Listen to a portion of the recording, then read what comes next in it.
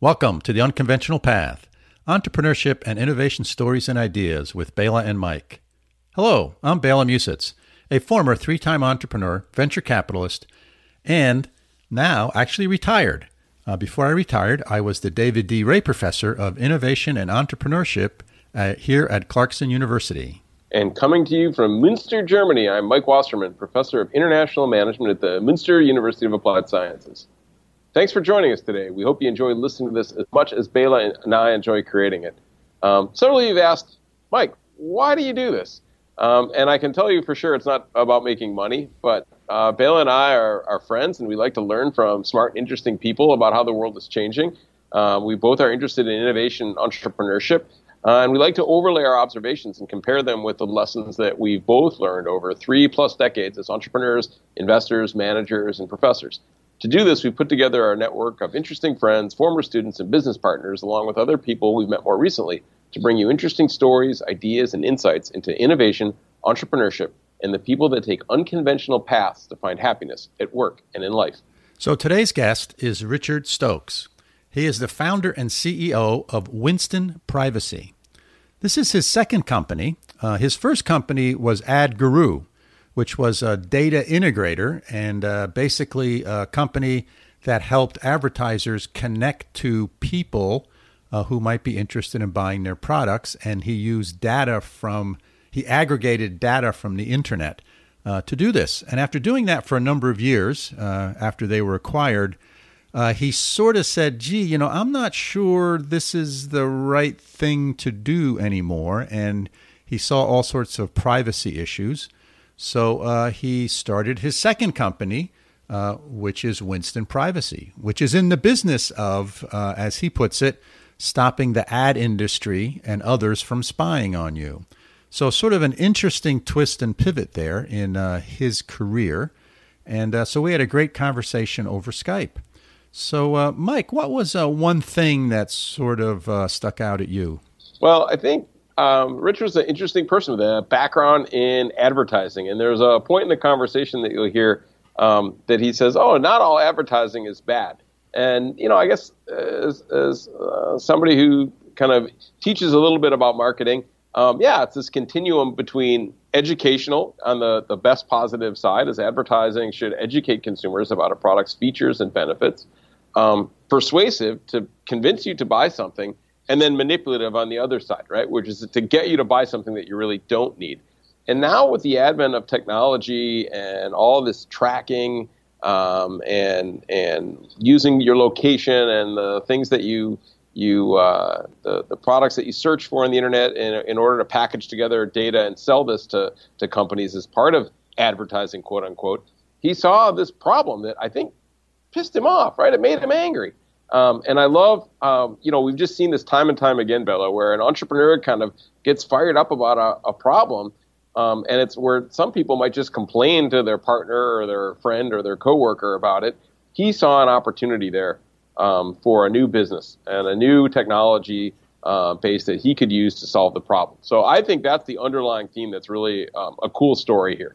Yeah, I agree, Mike. It was a cool story. So let's dive into the interview with Richard Stokes. Hello, listeners. Bela here. I'm connected via Skype with Rich Stokes. He is the founder and CEO of Winston Privacy. This is Richard's second company. His first was AdGuru, which was an ad data aggregator and collector that was acquired. So he had a successful exit there, and he spent 6 years in the industry. And at one point, he had an epiphany. He realized that the initial project he set out to make collecting of data had gone too far. So he left that to do the opposite, to stop the ad industry and others from spying on you. So I think this should be an interesting conversation and discussions. Welcome to the show, Rich. Thanks, Bela. Thanks for having me. Yeah, sure. So tell us a little bit about your new company here, Winston Privacy, and what does it do? Yeah, so Winston is a hardware device that you plug into your home network, and it's intended to take the bad guys off your network. And by bad guys, we mean more or less all the players in the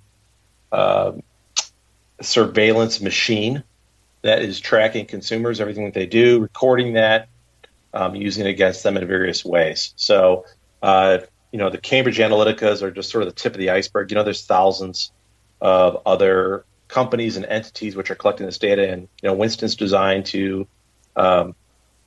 get them off your network and make everything do a lot more private. Yeah. The first time that the light went off in my thick skull about all the data that people collect is I think it was either the FBI or the CIA was going to one of the cell phone providers to get information on users. Yeah. And I thought that was sort of interesting, right? Yeah, bounty hunters as well. Of course, ad companies have been doing that since the early 2000s. Yeah, yeah.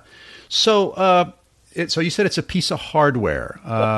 Was there a secret sauce here? Is there some invention that you guys did? Well, yeah, there's quite a few. We filed 2 sets of claims to protect our work. But the reason it is hardware is, when I was in the early stages of planning Winston, I look back over the last 20 years of privacy and I wondered, why it failed. And frankly, it did fail. There were ad blockers out there, browser extensions, VPNs, and yet none of it had really done anything to stop consumer surveillance.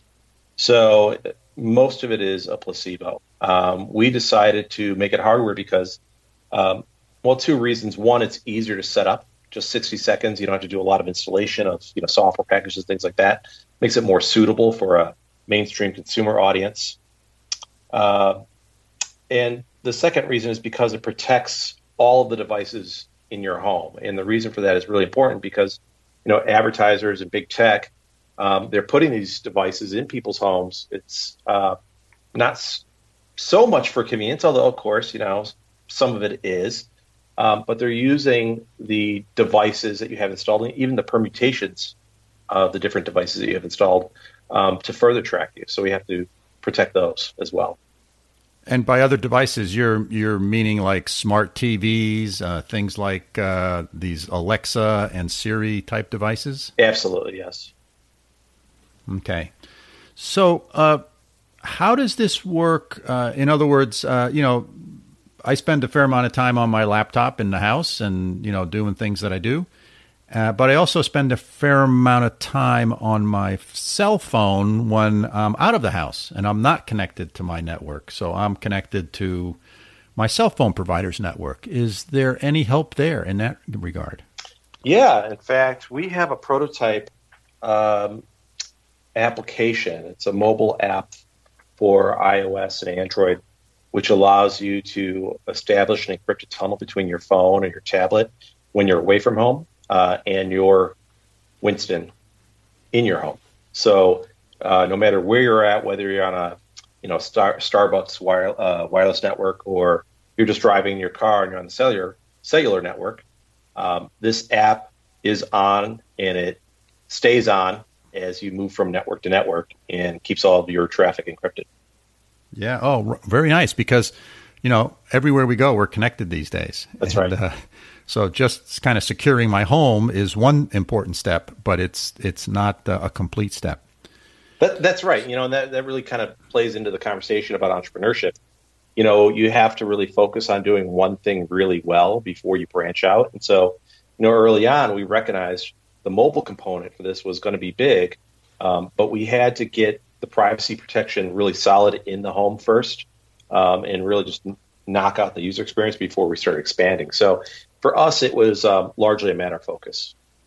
Yes. And you sell this product, this box, you said, to end users. That's right. It's currently selling on Kickstarter. That campaign ends in just a few days. It will then be available for a little while on Indiegogo before we switch back to selling on our website. Yeah. So talk to me about Kickstarter. What was your experience like there? There's a lot of entrepreneurs who read about it and want to sort of understand that a little better. So fill in the blanks there.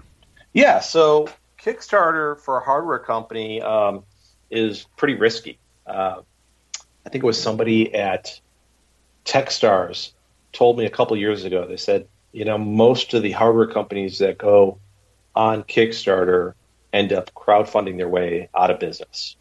And the reason is, unlike software, you have a bill of materials and a supply chain to manage. And inevitably what happens is you're in the early planning phases in order to get your business.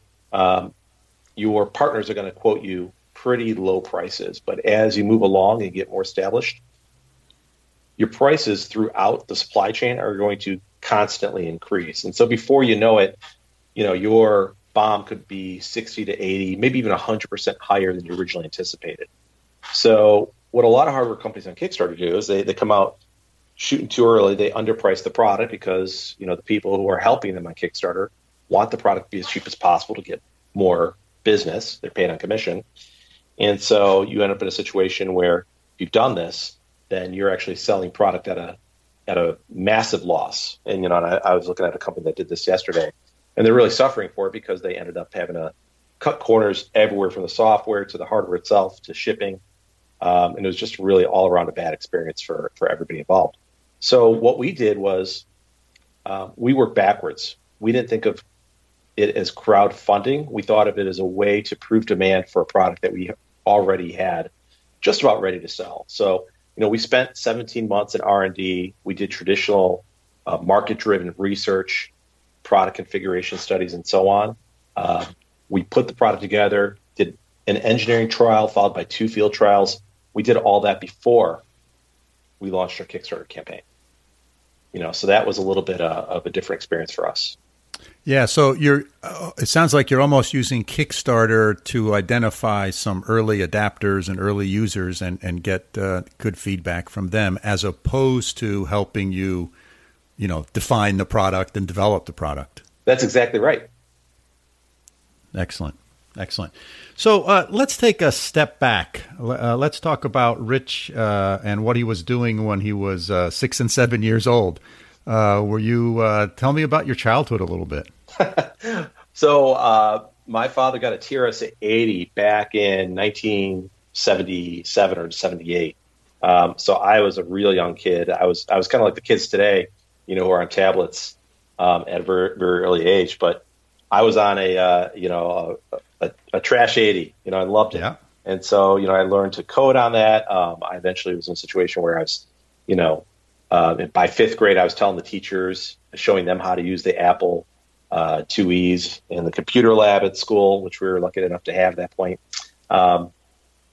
So, I spent my teenage years pretty much in Radio Shack. I went there all the time. I'd get parts. I'd build stuff, just very curious individual. That kind of led me naturally to studying electrical and computer engineering at the University of Illinois, Urbana-Champaign. And I came out of there and, started my professional career. Yeah. Oh, excellent. And is there any sort of entrepreneurship in the family? Well, I think entrepreneurship used to be much more common than it is today. My dad owns an auto shop on the south side of Chicago, and he started that in the early 60s. So there were a lot more small businesses back then. I think it was probably more common than it is today. Yeah. So, yeah, I guess in a way, yes, that counts. So you were sort of exposed to the notion of having your own business and understanding the trials and tribulations of doing something like that. Yeah, to some extent. I didn't really get into the business as much, but certainly, it wasn't a steady paycheck, office gig. Right. And when you graduated from Urbana, what was the next step? So I went to work for a company called Lante here in Chicago, which eventually went public as a consulting company run by Mark Tebby. I went from company to company, getting experience as more or less a contractor consultant throughout that time.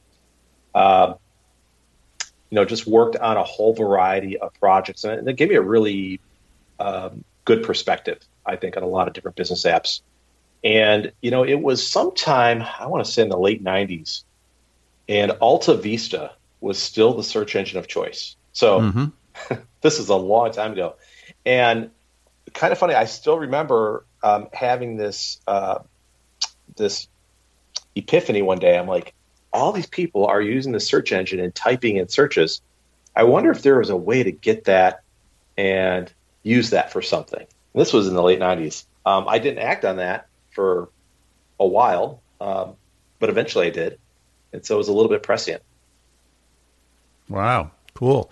Now, you said an interesting thing there. So the first firm you worked for out of college was a consulting operation?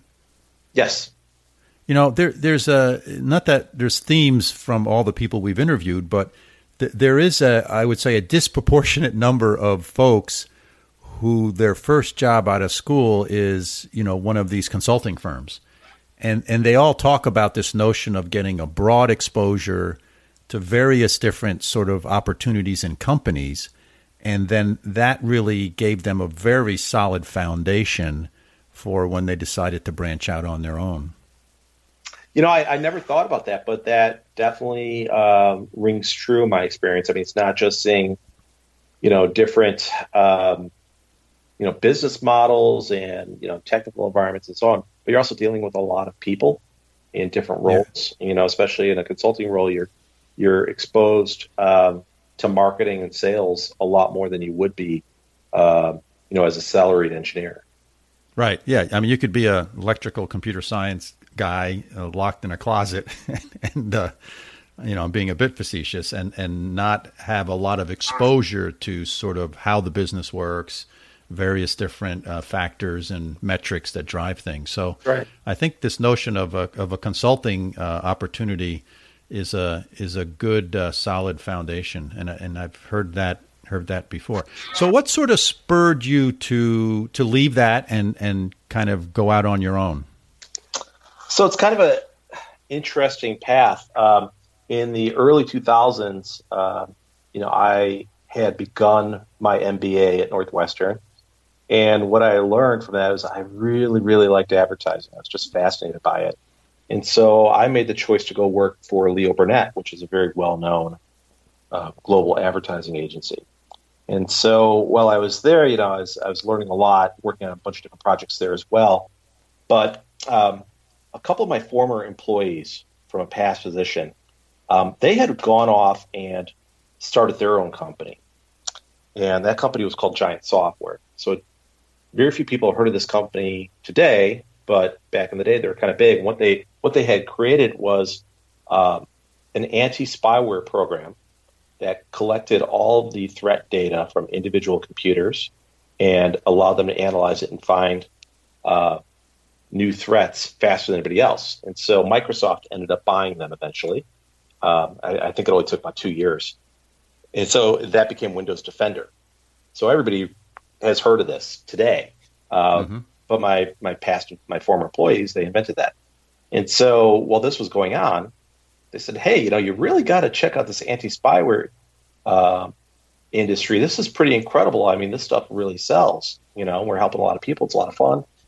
And so I looked at it. I was like, I kind of want to work around the marketing side of it. I don't want to, work on the technology as much. I want a different experience.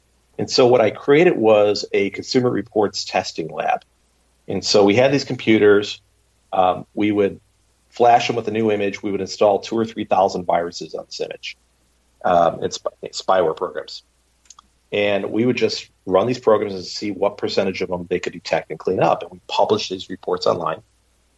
And people loved them. They clicked through to the products. And we would take a commission of whatever we sold. And it ended up being so lucrative at that point that I then quit my job at Leo Burnett to do this.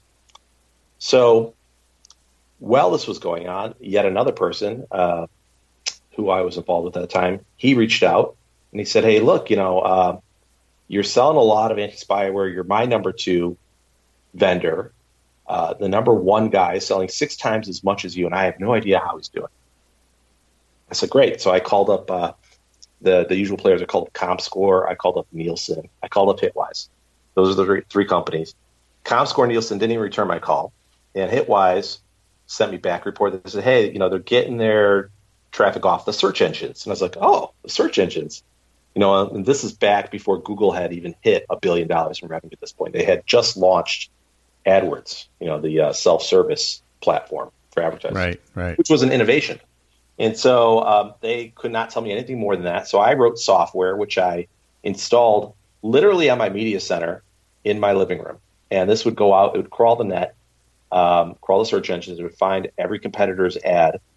And I compiled that, developed some heuristics around it to create my own marketing search campaign. So once I had done that, the tables turned. I ended up growing massively. I became the number one anti-spyware affiliate in the U.S. for a couple of years there. And I turned that into my project at Northwestern in entrepreneurship. That became Ad Guru, which I got a B on, by the way. That was my, I got a B on. But I did end up quitting, going full-time, doing that. And, I started that in late 2004. By early 2005, we had our first customers and we were on our way. And was Ad Guru, how was that funded? So initially, I put it together with just equity and self-funding. Then we ended up taking a small angel investment. I mean, in total, it was, around $600,000. Okay. And that was it. That's all the outside capital you guys took in? Yes. Wow, that's pretty good. Yeah. Very nice. Yeah. And so speaking of funding, I'm going to bounce around here a little bit, but in your current business, Winston Privacy, why? It sounds like you're a successful entrepreneur. You've done some pretty good things. You could probably go knock on the door of most venture capital firms and get an audience and probably raise some capital that way. What's the path that you're taking and why? Well, that's exactly what we did. So when I was putting together the plan around this, I thought about bootstrapping it. And I thought, well, I could do a really mediocre job for, maybe $400,000. And this would be very high risk for me personally. And I, began socializing this and, some other people in my network thought it was a great idea. They convinced me very wisely, you don't want to take on all this risk yourself. You need to not only diversify that, but you also want to get other people involved just because it expands your network and gets other people working on it as well. So that's what we ended up doing. So I left the ad industry in October of 2017. I then set up shop at M-Hub, which is the hardware accelerator here in Chicago. And basically, it was just me and a whiteboard and the internet. So I would put together quantitative marketing studies, run those in a double-blind panel, all that. That was all census balanced. So, it wasn't people I knew. I'd actually go out there and hire survey companies to do this stuff for me. And put the whole concept together. And by December of that year, we had a pretty solid concept. Every investor I talked to, like you said, it's a lot easier once you've had an exit. They do want to talk to you, but they all pretty much said no. And they said, hey, nobody really cares about privacy. And I beg to differ. What I had found was everybody, almost everywhere, universally cares about privacy. Now, only a very small percentage of people actually did something about it, and that was the critical difference. And so my research indicated things that they had never suspected, and the privacy industry had never suspected, and that's what became the germ of Winston. So even with all that, though, it was still very hard in the beginning. What turned around for me was Cambridge Analytica. So when that scandal broke in April of 2018, it was like a Christmas gift. We were funded 2 months later. Yeah. It's not, the timing is important. Right. For sure. Got it. So, would you be comfortable saying how much money you guys have raised? I will say it's in the low seven figures. Oh, okay. Excellent.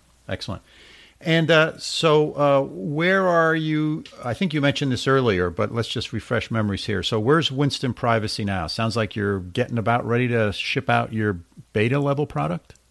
Well, actually, we did our beta levels, our beta products in February. We did another round in May. So we've gotten a lot of feedback and we've been iterating. And so that'll that'll keep going each time we send out more units.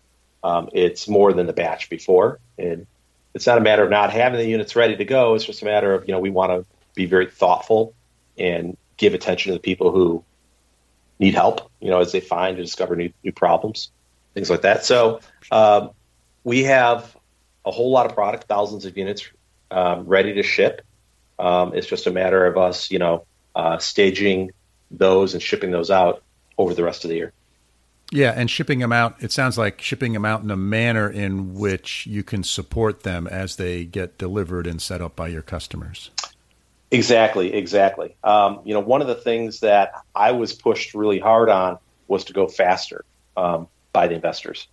And they kept saying, hey, why don't you ship out, 10,000 in 2018 and then try to get 100,000 in 2019. And what I'm like, you don't realize you have to put this stuff out. You have to really strive hard to get a good customer experience. When you're developing a new technology, you're going to break a lot of things. There's going to be some challenges all along the way. And so you just have to be really thoughtful and methodical about how you roll it out. You don't want to go too fast because, if the marketing gets too far ahead of the technology, then I think that's where you get in trouble. Right. So if I had one of these boxes installed on my network here at home, how would I know it's working? What difference would I see in my sort of daily browsing around the internet? Well, most of the web is going to load a lot faster. So on average, having one of these devices, your page load times go down by half or more. So that's the big thing. And then the amount of clutter that you see and the number of pop-ups and all kinds of stuff that are just on the web, that all goes away. And so the web becomes a lot less stressful, as you're using it. When I leave home, for instance, if I'm on a mobile phone or I'm not on a Winston network and I have to use the web, it's really aggravating. Just the amount of nuisance stuff that's out there. So that's the first thing. You see obviously a lot less advertising because the advertising depends on tracking and surveilling users. When I do see ads, surprisingly, they tend to be house ads. So I got my first Smokey the Bear, only you could put out forest fires ad a couple of weeks ago. I was really proud of that. That meant that nobody in the ad ecosystem could figure out how to sell something to me. So they gave me Smokey the Bear. Right. So you see that, and then we've been working on building feedback loops into the product. We don't collect any data. We don't ship it off the box. So this has been a real challenge. But one of the things that we've discovered that people like seeing is how much data they're saving.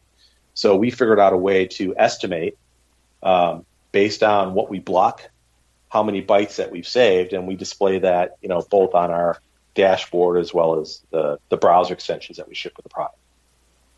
Okay. And let's say I'm interested in buying a new car. So I go search some, car websites, getting information and data, and then without a Winston box, I'll start getting ads served up to me from various different car dealerships.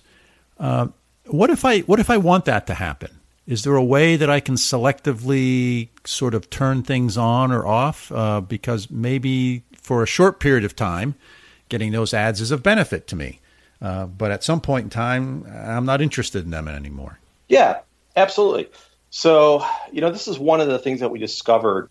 There were all these points of friction with privacy software. Privacy has been around for 20 plus years, and people were just doing it wrong. And we discovered these different areas and reasons why this had never caught on. And so one of these reasons is this very snobbish or cynical attitude, all advertising is bad, right? And I had this conversation with somebody on the privacy subreddit a few weeks ago, and he wrote an essay about how all advertising, no matter what, is inherently evil, and it's designed to influence people against their free will. And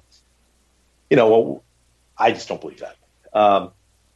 So the point of friction there was we want to be agnostic about what people do, but we want to flip the model, right? We said instead of opting in to all of the surveillance and tracking every time you go on the web, and letting these people on your network, even though you don't know that they're there, we're going to flip it. We're going to say, look, you're going to opt out by default. And if you want to see ads, if you want to share your location or you want to do other things, we give you a button. You press that button, and it works as normal.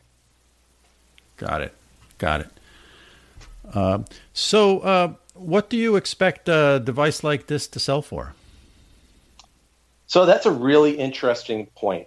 Pricing with any new, startup is pretty much a top priority. So we have played around with a bunch of different pricing models. We went into Kickstarter with the best one we had discovered so far. And that was, we're going to retail this for $249. We'll give you a year for free. We'll charge $8 a month after, and that's to cover every device you own. And that was based on a lot of different factors, but we price tested it, and it did pretty well. We said, well, look, as we put more and more of these units out, we get the economies of scale, we'll get the hardware below $200. We recognized that there was going to be a big lift in sales from that. So that was, the best pricing, let's call it a hypothesis. Maybe it was better than a hypothesis. I'd say it was a theory at that stage. So we were about a week into the Kickstarter, and somebody on my team pointed out, this is a great opportunity to try out the lifetime subscription. Would people respond to this? And we said, okay. So we put a lifetime subscription out there where you pay us up front, basically the lifetime value of the current offer, and you never have to pay us again, right? And that solves, working capital needs, and it also ended up being very attractive to users, which was, I'll be honest, I didn't predict how popular it was going to be. I think over 80 or 85% of our Kickstarter revenue has now come from these higher priced lifetime subscriptions. And we did a survey to get some feedback on that. And what we were told was, hey, look, if I have this lifetime subscription, I can get rid of my monthly VPN bill. I can get rid of that subscription that I hate. Never occurred to us, right? So the feedback that we've gotten and just the learning from Kickstarter, really another great advantage of that community. Yeah. So I think this is another good point you're making, and one that most people don't think about Kickstarter as a vehicle for testing out various different pricing models and pricing strategies. So I think that's a wonderful point that you just made about those capabilities. So what's next for you guys at Winston Privacy? Yeah, so right now we're wrapping up the Kickstarter. We're shifting into Indiegogo, and all hands are basically now focused on just scaling and improving the product. Right, so we expect to have all of our units shipped by the holiday season, basically by October of this year, and that includes another experiment that we're doing where we're sending a bunch of units out to the UK to see how it does there. Because we have some theories about that market, very different market than the US, that we know for sure. So it's really about iterating, listening to, the people who are now installing Winston, improving things, and reacting as quickly as possible.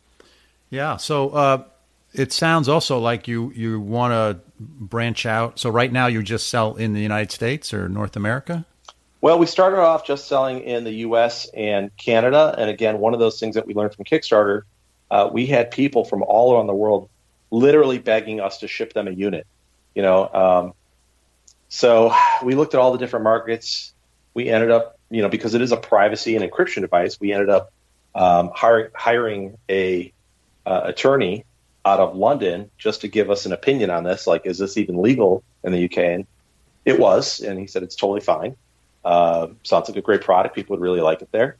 And so we opened it up, and we ended up selling quite a few units in the UK. So that was one of those unexpected surprises that came out of Kickstarter as well. Yeah. So is your pricing strategy different in other parts of the world? Today it isn't. Certainly as we get bigger, it might. Hard to say. It's a startup. So, 6 months from now, 12 months from now, everything could be completely different. Yeah. And what about your ability to provide service and support as you start expanding the number of time zones that your customers are in. Yeah, that was a major factor in our decision-making process. That's why we decided just to limit ourselves to the UK. So again, we can just develop some learning around there. I have sold in Europe before. I know how different it is. The time zone thing is actually not as big of a deal in the UK.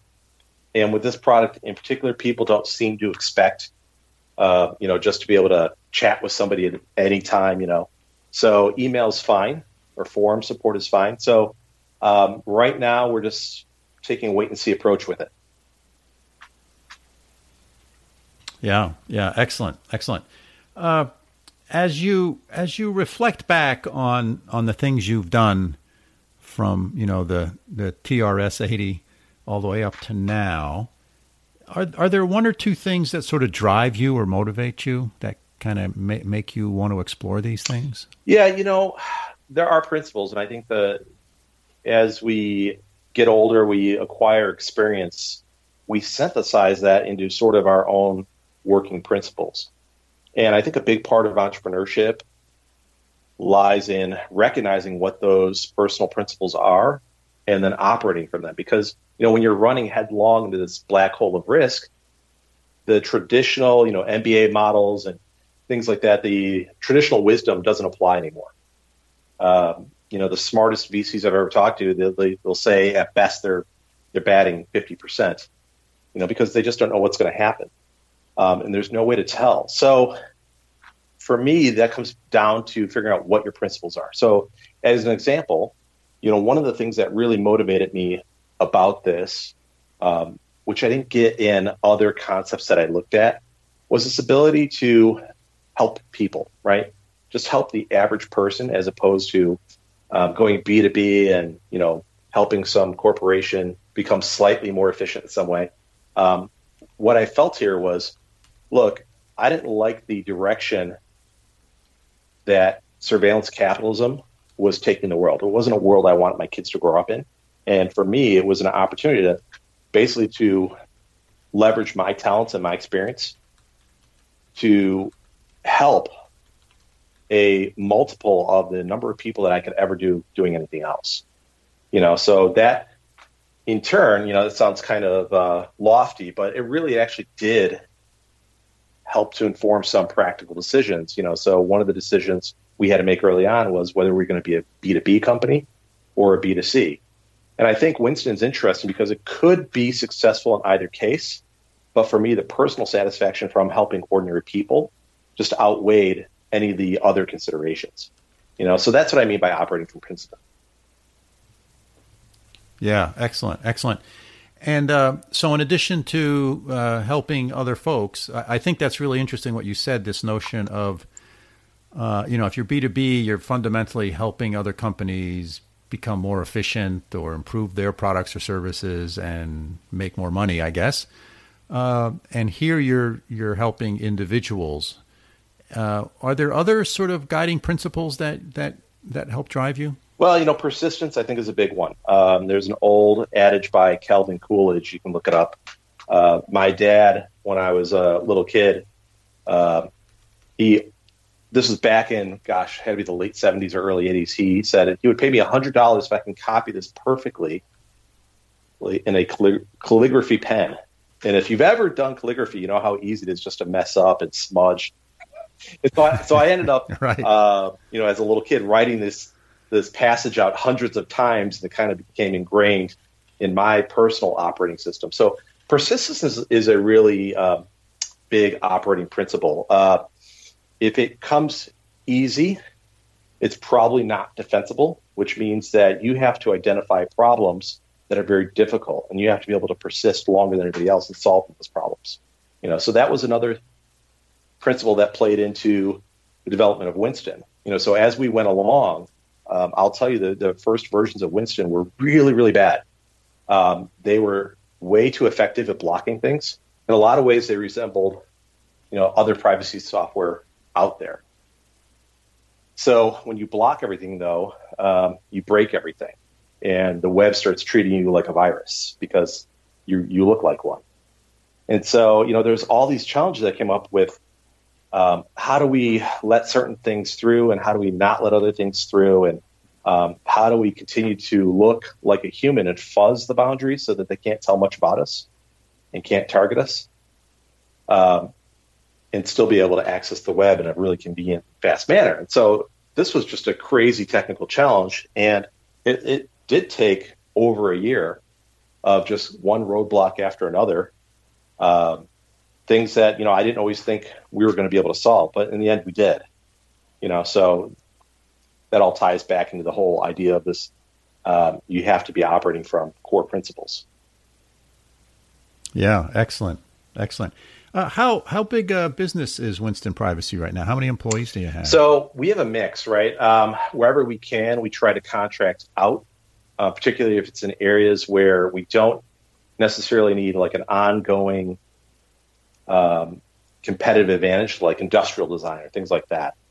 So full-time employees, we're around 7 right now, but we just took account. There's over 35 people working with us in some way or another, either in design, coding, sales, marketing, and all those roles combined. So somewhere between 35 and 40. Right. And in a typical week, I won't ask in a typical day, but in a typical week, where do you spend your time? Can you give us a rough idea of breaking it down, as sort of a CEO of a up and coming company? How does that play out? Yeah, I would say the first 2 hours of my day is generally spent for answering emails, calls, sort of things that will pile up if you don't tend to them. So I like to chunk these things down and just get them out of the way, and that frees up the rest of the day. Probably about a third of my week is spent in meetings, either with employees or, vendors, possible partners, and so on. I would say probably another 20% of my time is spent communicating with investors. Particularly investors want to talk to you if things are going really bad, or if they're going really well. They really want to talk to you then. And that's a great problem to have, but it does take up a lot of time. So I have investors who text and call me every single day, sometimes multiple times a day, just because they're so excited about the way things are going. And I am too, but you do have to manage that. And whatever's left, I get in the trenches and I work. I'm an engineering marketer, so I tend to spend most of my time in those two areas. Right. Now you're located in Chicago, Yes. Is that correct? And so I would say that, some percentage of folks who wanted to start a business like this would say, you know what, I'm moving to Silicon Valley because that's where the hot spot is, that's where the infrastructure is, et cetera. And you guys decided to stay in Chicago. So talk about that decision-making process a little bit and why you decided to do that. Well, I think the scarce resource in any startup is the founder. It's not capital. It's not the network, it's the founder, right? And so if I'm the scarce resource, well, that means the other resources are going to come to me. We have family here, and so we said, we're going to stay here. We're going to do it. Now, in the case of Winston, that also really helps us for two other reasons. One is we didn't want to get deeply enmeshed in that big tech network out on the coast, right? So if we were in Silicon Valley, sooner or later, we would be in some sort of relationship, formal or not, with Google or Facebook. And these are companies that we're fundamentally at odds with, because of their just rampant data collection practices. So, being in Chicago has separated us from them. Now, what people don't realize, even though valuations are lower in Chicago, that actually plays into the entrepreneur's favor. So one of the I think the myths, especially with inexperienced entrepreneurs, is they want to get the valuations as high as they can. And Silicon Valley, that whole VC ecosystem feeds into that, right? And they'll give them high valuations. So what happens typically is, if the company does well and they do this hockey stick growth, they follow that curve, which nobody ever does, but for the 1 in a million that does, that works out really well for them. For everybody else, though, you end up with a down round or you get diluted in some way with a subsequent financing round. So one of the pieces of advice I give to entrepreneurs is, don't let your valuations get out of control. And if you share that philosophy, then being in Chicago is great because there aren't as many VCs here. The valuations aren't frothy like they are on the coast. So that is really consistent. The other thing that I would say about the Midwest in general is that returns here are actually better for the VC industry in the Midwest than they are on both coasts. So again, that really plays into the entrepreneur's favor. Yeah. Yeah, and those returns are driven by valuations. So if the VC's overpaying, so to speak, then his return is going to be less.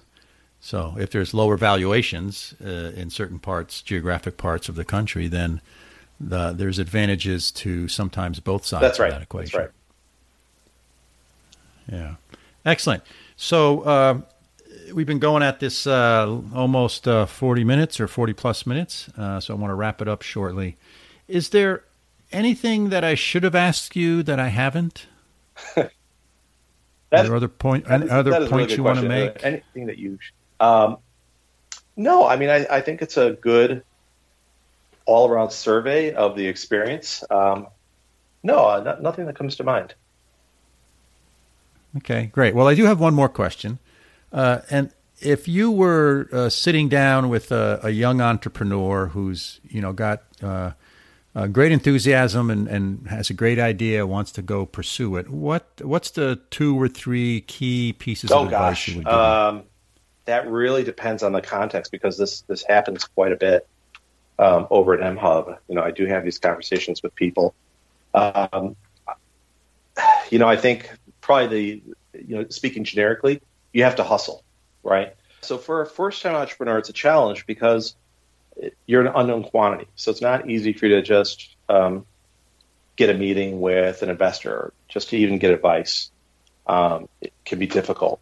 So you have to prove yourself, and the best way to prove yourself as a first-time entrepreneur is to get some revenue. So if you can hustle, and it's a lot easier in B2C, by the way, than it is in B2B, because you still have the same problem of not having any track record. But if you can hustle and get revenue and prove that you're actually delivering a product that people want and you have some market fit, that's how you break in as that first-time entrepreneur. Right. So the second piece of advice that I give people is whenever you meet with, a VC, especially if they follow up and ask you something, you need to get back to them right away because that's a test. VCs will ask you for things which entrepreneurs complain about, and what they don't realize is that it's not so much about the thing that they asked you for, it's that they want to see how responsive that you are, and if you're actually really fully committed to this, where you get back to them right away. Because if you're working another job, if you're kind of doing it as a hobby, you're not really serious, that tends to show in your responsiveness. So that's one thing I recommend. Yeah, great advice, Rich. Great advice. Well, hey, let's wrap this up.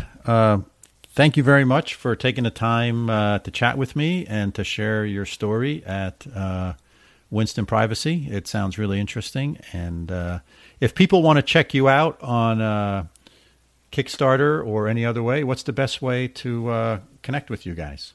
Well, the best way, just go to our website, winstonprivacy.com. You can find us on Kickstarter right now. We'll be on Indiegogo next. But after that, just go to our website. Okay. Excellent. I will make sure to put a link to winstonprivacy.com into the show notes. And Rich, thanks again. Have a wonderful day, and I wish you guys all the best of luck. Thanks, Bela. Thanks for having me.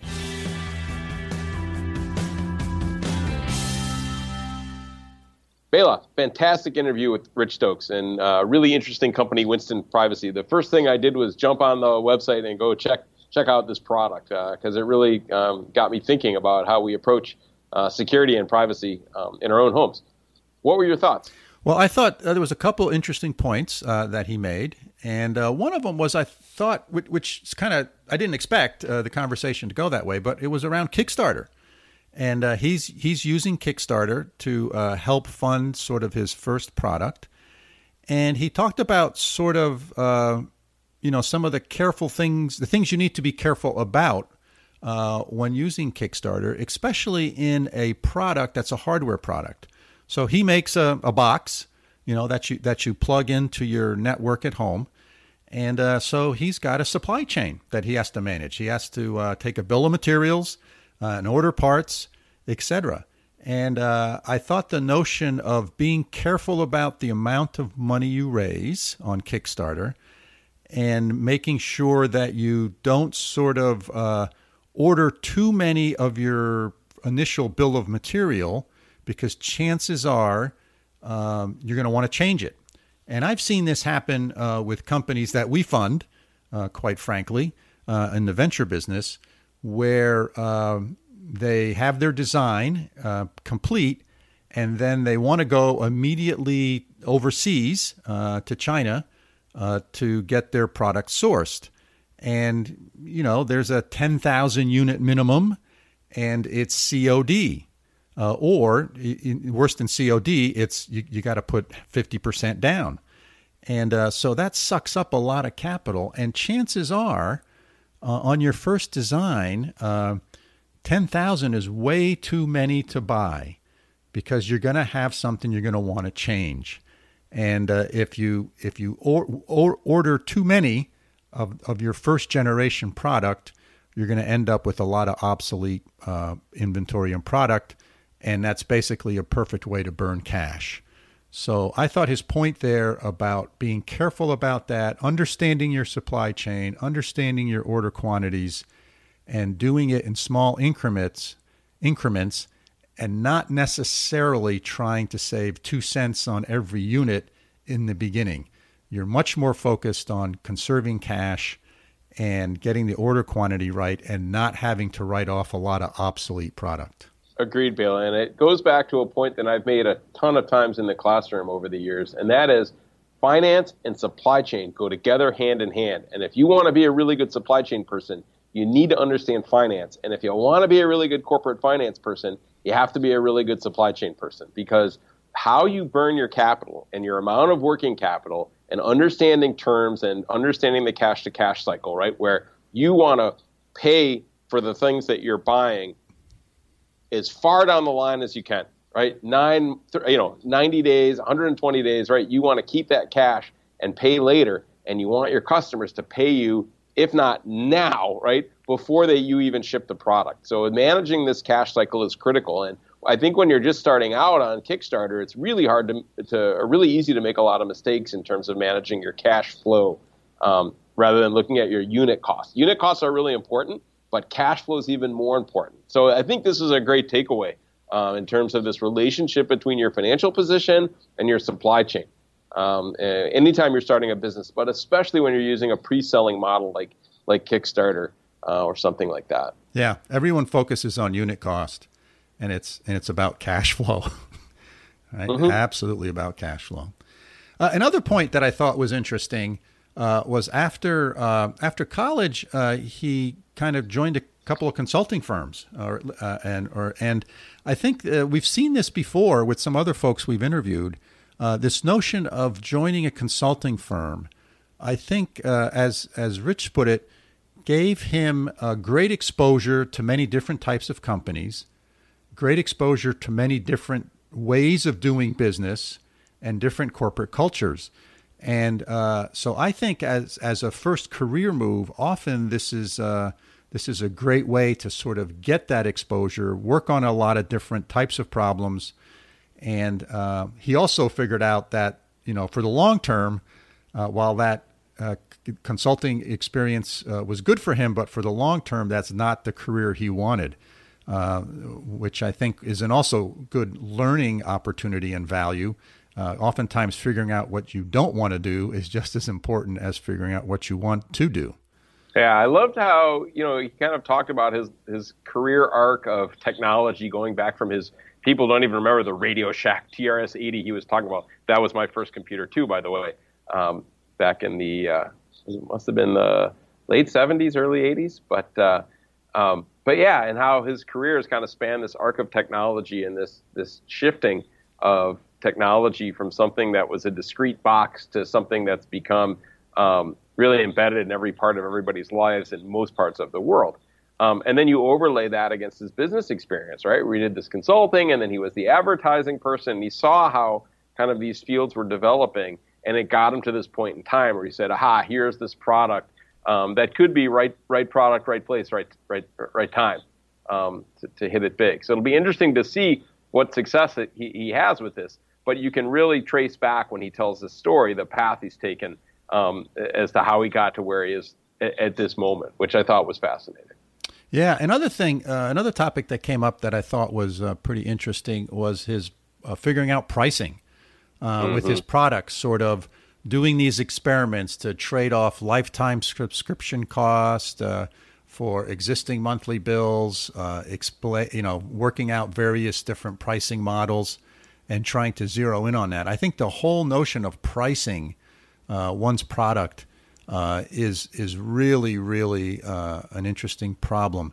And, one of the things that oftentimes happens, particularly with hardware companies, is people take the cost of the bill of materials and they multiply it by 2 or 3 or 4 or 5, and that's what the sale price is. And, while that may make them feel comfortable about the margins, that may not be the right way to price it. You may be able to price it for 10 times what your bill of material cost is. You got to think about the value you're providing to your customer. And with his product here, he's actually selling a piece of hardware, but he's sort of thinking about it more from a subscription type of pricing model than necessarily a one-time. But as he learned, some people are much more interested in a one-time pricing model. So you got to figure out what your customers want and what works for them. And sometimes you have to have several different models because different customers are comfortable doing it different ways, right? Think of the automotive industry. Some people like to buy cars outright. Some people like to lease them. And those are sort of different models. But the monthly payment is important to a lot of people. How much per month? And this is where sometimes, if it's a big expenditure, a monthly payment is a great way to essentially buy something beyond what I could afford to pay cash for. But this was the reverse, where he was saying, look, a one-time payment can end a monthly payment for you. When he was talking about these VPNs, these virtual private networks that are popular now. People are paying, $7, $10, $12 a month for this service, right? And he's like, I can flip this on its head. Instead of using a monthly payment to get me to afford a car or a house, all right, something big, I can flip this and say, hey, by giving me a big chunk of money up front, I can eliminate one of these monthly payments for you and give you peace of mind. I thought that was really cool. And he said, by his own admission, he stumbled on that, right? By doing these experiments, by being curious. And I love that. Here's a guy that's got a lot of work experience, and he's still experimenting. He doesn't assume he knows everything about the customer, which I think is a critical competence of successful entrepreneurs. Well, I think you're absolutely right. This notion of experimenting, whether it be with your product set, whether it be with your pricing model, whether it be with your distribution model, how you acquire customers, et cetera, I think that's really, really an important characteristic and trait that entrepreneurs and entrepreneurial businesses have to have if they're going to survive in this rapidly changing environment. Yeah, great. All right, I think it's a wrap, huh? I agree, Mike. Let's wrap this one up. Yeah, well, thanks to Rich Stokes for joining us, and Bela, thanks for doing the interview. Listeners, we're always thrilled that you decided to join us on another podcasting adventure for this week, and we hope you found the last hour or so interesting and thought-provoking and learned as much as we did from this. As usual, we have a couple of small requests. First is if you have questions about what we've discussed today, if you have suggestions about topics or potential guests we should talk with in the future, we'd be thrilled if you got in touch with us. Our email is bela.and.mike@gmail.com. And secondly, if you like what we're doing, please hit subscribe or like on your podcast app. If you want to be radical and write a review for us, we'd really appreciate it. And most importantly, if you know others that might find us interesting, please share us with them. So that's it for this week. Thank you for spending time with us. We look forward to having you joining us for our next episode. So signing off from my home office, now that I'm retired here in upstate New York, that's it from here. See you, Mike. Thanks, Bella. And from over here on the other side of the Atlantic in Münster, Germany, I wish everybody a great week. Bye-bye. This podcast is produced for Mike and I by our friends at Busy Media of Schenectady, New York. They can be found at busymedia.co.